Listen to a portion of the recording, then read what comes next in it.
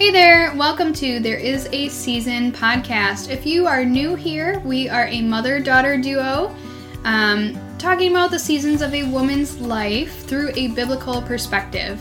I'm Scotty. And I'm Michelle. And today we are continuing our conversations with our dear friend Paula. So we hope this can be eye-opening as well as encouraging to you all. Thank you for listening. Okay, so we decided we were going to talk about clinging to the Lord. I need to cling to Him daily. Right, because hourly, minutely. That's not a word. But we had talked about the promises of God before this, and then because we wanted to start with like the foundation, those promises have to be the foundation of everything that we deal with in life. So, and after we kind of get down those promises and remind ourselves of those promises, we have to cling to the Lord and cling to the promises. So that's kind of where we had thought we would talk. Yeah. And I take notes, Scotty does too, in her phone, of like different things that, just touch us, like through our Bible readings through the week or anything of that. So. Yeah. I'm going to say I've been going through a study. It's through a group called Daily Grace. Daily Grace Code. Love them. Yes. And so the study, Heath and I have been going through a joint study in, it's called Rooted in Him. And it takes place in Colossians. And so it's taking us through the book of Colossians. And so the past few days, I think I'm on week 4 maybe. But the past few days have been really on, like, okay, is he really your all in all? Is he, the only one that you're focusing on? Don't focus on people. Don't focus on their opinions. Don't focus on who you think you're supposed to be. Don't focus on any of those other things. Focus on Christ. Yeah. And it takes you through just little nuggets at a time. But it's been super helpful for me personally, just to kind of remember that yes, is it important for me to be a good employee? Yes. Is it important for me to try my best? Yes. Is it important for me to do my best at making our house a home now that we've moved into it and all those things? But when in the grand scheme of things, like if I'm doing all those things and not focusing on Christ, or if I'm doing all those things to all for the glory of Christ. Right. Yeah. But it also comes to a point where, am I trying to do those things so that God thinks of me better? He doesn't think of me. He can't really think of me. It almost becomes works-based. Yes. And you're getting the cart before the horse by trying to do all the right things to gain favor, when really, when you're rooted in Christ, it is the fruit of that. It's a natural outpouring. Yes. These things will just happen. But when you try and force it, then you're doing it from a place of depletion. Yeah. And in your own power, and then it just leads to frustration and burnout and all of these things. That is so true. I think we went through that just because we had a turnover in our church a year and a half ago now. But honestly, and the word my husband used was, he said, God is taking his hand off this church. He said, something has changed. Everybody is... it was like walking through mud, it's like everything just took so much more effort because nobody was doing anything with the Lord in mind. We were doing it because our pastor had said we needed to. And it wasn't for the right reason. It wasn't because we loved the Lord and we wanted to serve the people that love the Lord. It was because pastor said, I need you here. And it's like everybody was getting burnout. Everybody was getting just stretched to the max. And I thoroughly believe God calls us all to be hard workers. But he rested. You cannot push yourself to the max and expect to be able to give your best. No. And I don't think he expects us to. No. And when it feels heavy and hard. Yeah. Isn't that the opposite of what Jesus said our burden should be? Yes. The burden in Christ is easy and light. Yeah. So something is wrong when it feels heavy and hard. Right. And that's exactly what I felt like we experienced. And I think that was the moment when I'm like, man, it's just hard to come to church every week. And that was when my husband's like, I think God is taking his hand off this church. He said something, I don't know what it is. Right. He said, but something underneath is wrong. Mm-hmm. And sure enough, probably within 3 months, we had just a whole fallout, and it's not that way anymore. Like, people are so excited to serve. People are like, what do you need? You know, do you need help? I will help you. You know what? You know, and it is light, and it's easy, and it's, you know, to go through each week and push yourself. Something we don't like to talk about as Christians, but when Jesus is the good shepherd, you have to think about shepherding and sheep. And a good shepherd will sometimes cull the flock. If you've got a sheep that is leading other sheep away from the shepherd, they're always getting out of the fence. They're always, and because they'll take other sheep with them, and that sheep gets corrected and pulled back in only so many times before it gets culled from the herd for the good of the flock. Yeah, pruning. Yeah. Exactly. Yeah, it's like pruning a bush. Mm-hmm. And sometimes there's it needs so much, you know, in Scripture that talks about pruning, and it talks about, you know, casting this into the fire and cutting this off and culling and all of those things that it's necessary. That is, in our humanness, we wouldn't necessarily make that call. Yeah. Or we would make it too soon.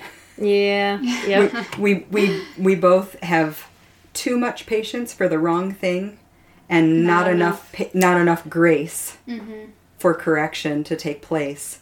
But the Lord in his wisdom knows exactly what we need when we need it. Right. And when you just allow him to do the pruning and to do the culling and to do all of those things instead of fighting against it. Right. And instead of being so upset that has happened, but to look at the fruit. We just pruned fruit trees today. Mm-hmm.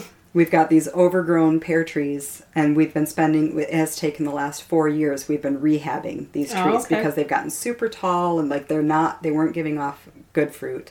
So I started researching pruning, and you can only take 30% or else it'll kill the tree. Oh, wow. Because it needs the leaves for photosynthesis. So if you take away too many leaves, then it can't feed the root system. Okay. So it has to take in enough sunlight and so you have to do it like slowly over time. And these were like super overgrown pear trees. Nothing had ever been done to them. So we're finally on like the 4th year of one pear tree. We need a couple more years for the other one because it was sicker than the first tree. So we had to go slower with that one. But last year was the first year that we really saw results in that, because we're like, no, we're taking a lot out of this tree. And last year we had more pears than we've ever had. But we should have thinned them more because too many were growing all together. Oh. And we thinned them a little bit, but we were afraid to thin them too much. And we still ended up with small fruit. But this year we took more off the tree, and we're planning on thinning pretty thoroughly when they first put out fruit, so that there's more room for the fruit to grow and they can produce larger fruit. That is such a perfect picture of Christ. Honestly, but we're not sad that we were nervous when we first started doing it. Do we do this? But now that we've been doing it a couple of years and we're starting to see the results, we're seeing better fruit, we're seeing more fruit. Right. We're encouraging low branches and wide branches, and you know, so it's got enough air and it's got enough circulation and it's got enough sunlight and all of these things that you need for healthy growth, room to breathe, enough for rain to get in, and really, but also like not overcrowd. Yeah. And it's not an overnight process. It's a slow process. It takes a long time, but we certainly aren't mourning the wood that we cast into the fire. Sure. Right. And Christ doesn't call us to, change overnight. He doesn't do those changes in us, instantaneously. Right. Like, we are called to die to ourselves daily. Right. And to give it over every day. And honestly, if we do that, that's the hard part, is like getting up in the morning and purposing in our hearts that I am going to give this day to Christ. Right. And I am going to get in my word. And I think that's like what you had said. Our focus is on the wrong thing. Like, we can get all disgruntled, like so-and-so's not doing this in church, or so-and-so's not even helping, and I'm doing all of these things. What's your focus on? Right then and there. What is your focus? Your focus is on what that person is doing. And that's just like the disciples. Well, what's that one and that one doing? You look at Mary and Martha. Yes, we just went through that yesterday. I did a study a few years ago, and aren't you going to make my sister help me? Right. I'm in here doing all the work. She's serving, she's doing it, but she's got this attitude, and it's hard, and she's doing all the hard work all by herself. Is she wrong to feel like she should get help? Probably not. But her focus is on what her sister isn't doing. Mm-hmm. And then, Jesus corrects her. She has this encounter with Jesus. He raises her brother from the dead, and she's kind of accusatory in that encounter. If you had been here, he wouldn't have died. Yes. But then as he goes through that, and there's this resurrection that happens in front of her, and there's a change that happens in Martha, where the next time you see her, she is serving. Her action didn't change, but her attitude did. Mm-hmm. Yes. She's still using her gifts. The Lord made her to be cooking for an army and, hospitality and all. But now I relate to Martha. Now she's not doing it in a grudging way. Yeah. She's still doing it. Yeah. But, Jesus changes our heart. Mm-hmm. Her perspective. Absolutely. Has changed. Yes. Yes. Changing perspective. That was our original...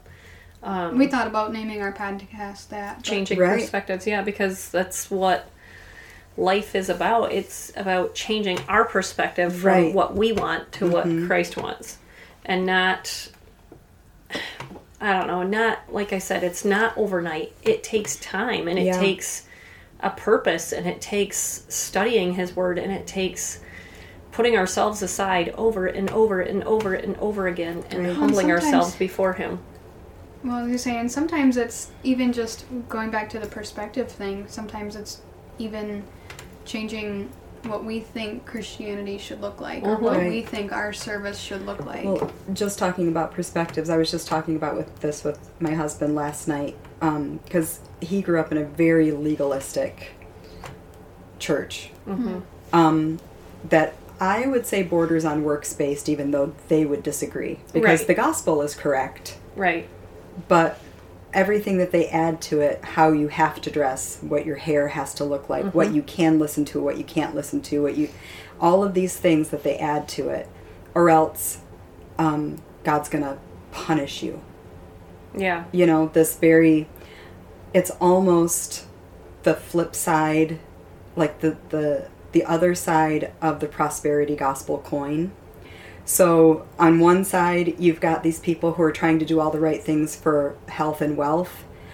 And on the other side, you have people who don't believe that, but they're trying to do all the right things to avoid poverty and destruction. Yes. But it's the same. It's still works-based. And they read the Bible as though they're the main character, and how do you apply everything in the Bible to your situation?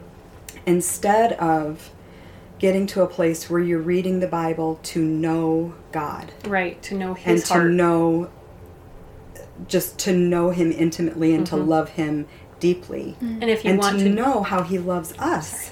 Yeah. Instead of a collection of facts and a collection of rules, and everything applies to you. So what are the Goliaths in your life? Like, you read this story, instead of it talking about who God is, in that, okay, this is this enemy that has come to defeat the children of Israel. And the king that you all wanted, because you didn't want, we were ruled by judges until Saul. Yeah. But you all wanted a king, and so you picked a king, and the king that you picked won't protect you from the enemy. And so you've got this enemy, and your king is supposed to lead you into battle, and he's not doing it. And so I will use what is foolish, a young shepherd boy, to defeat this enemy, so that you know it was me. It was never about David. Yeah. It was never about Goliath. It was about God keeping His promise to the children of Israel to preserve them because He loves them. Yeah. But instead, we turn it and we go, well, what are the Goliaths in your life? And what do you have to, what giants do you have to defeat? But that's... Because we make it You so can much about... sort of make it that, but is that why? Or was it to know who God is? And that God is a God who will keep His word, and He always keeps His promises. And if He says He's going to protect you and provide for you, if your king won't do it, He still will, and He'll do it with a child if He has to. Yeah. Yeah. And we tend to focus so much on, like you said, those legalistics, like that set of rules. Right. And we can follow those set of rules, but it needs to be because, we feel that's our conviction, right, our service to the Lord, and not because somebody told us we have to, but because when our I don't follow a guy, I follow the Lord. When our desire is to be holy because He is holy. Yes. Instead of to do all the right things, one produces holiness, the other produces self-righteousness. Yes. And it is a subtle line, and that's where Satan thrives. Mm-hmm. That is in so that true. Almost right line. King Agrippa. It's even almost right. Almost persuaded. Almost persuaded. Yep. Because it's not it's right a head knowledge, and wrong. Not a heart knowledge. Yeah. We're good with right and wrong.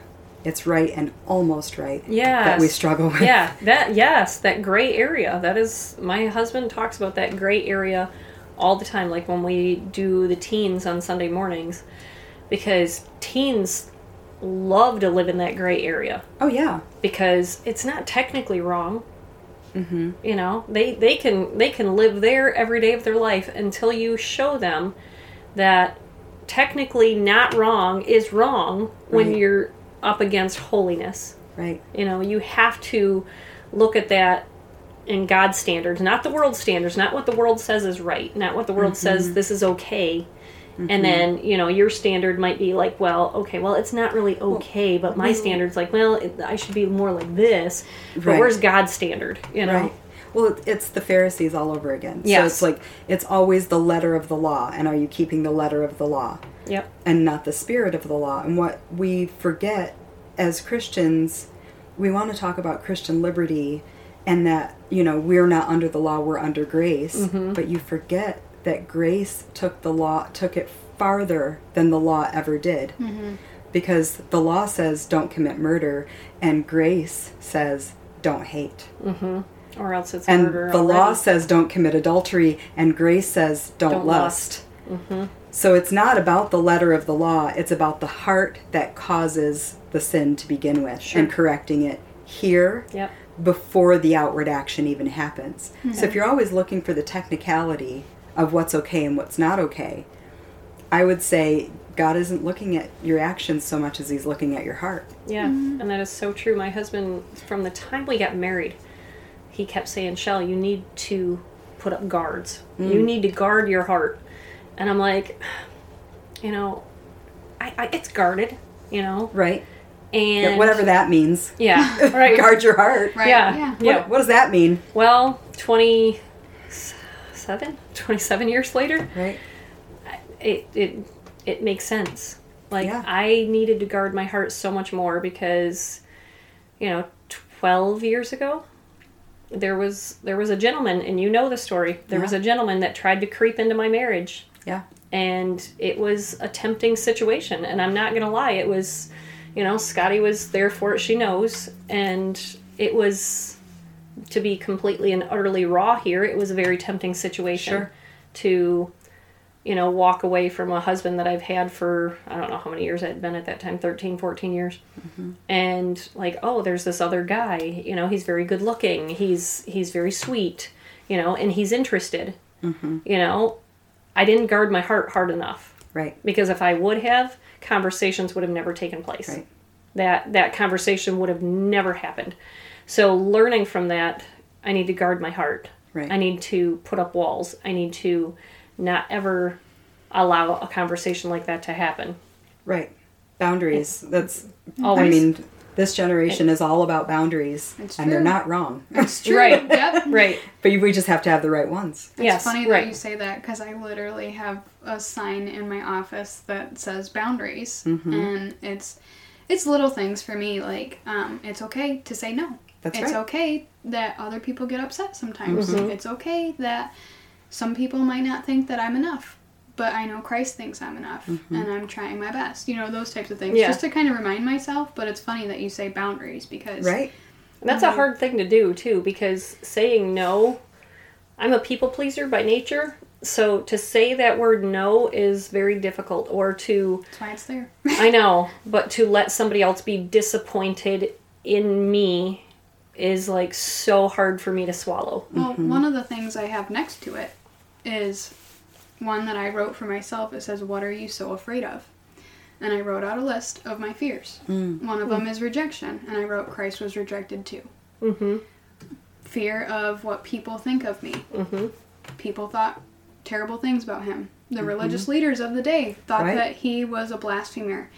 I wrote on there, losing my loved ones. And I wrote, Jesus wept. And even though, yes, he raised Lazarus. He raised Lazarus, and that was his power, but he still wept for his friend. Sure. So I wrote through all of those, but then also comforted myself that, yes, I have these fears, but Christ went through all of these so that he knows how to help me through them. Obviously, he already knew how to help me through them, but it helps open my eyes to see that I'm not the only one going through this. He has already been the forerunner in my life.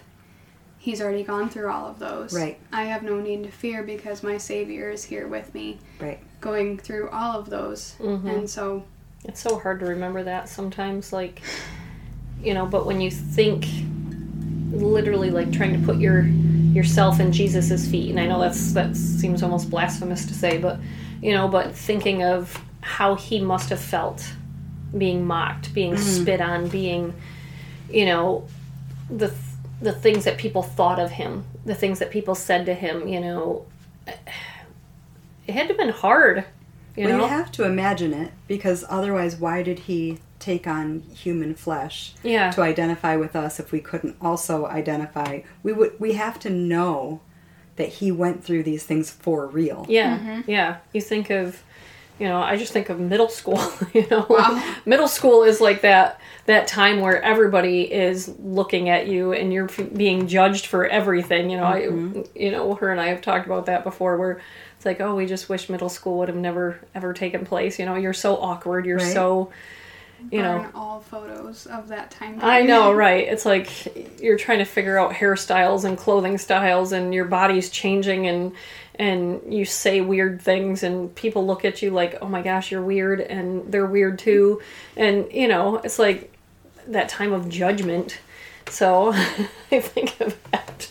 Not that it's anywhere near what, you know, Jesus went through, but, you know, I'm just thinking of that self-consciousness, I guess, like, of being looked at and being judged, and just thinking, oh my word, like, I don't know. Sometimes when I think of how much Jesus does for us, it just blows me away.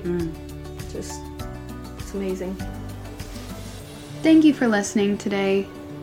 Those were some nuggets of conversation that my mom and I had with Paula. Our main goal here is to be an encouragement, to point out some things that we've been learning, and also to encourage you to study scriptures yourself.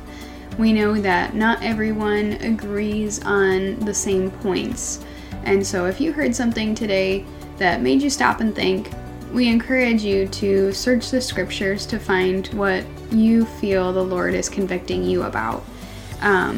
Whether that be in agreement with us or in disagreement with us, we want this to be a safe space for everyone.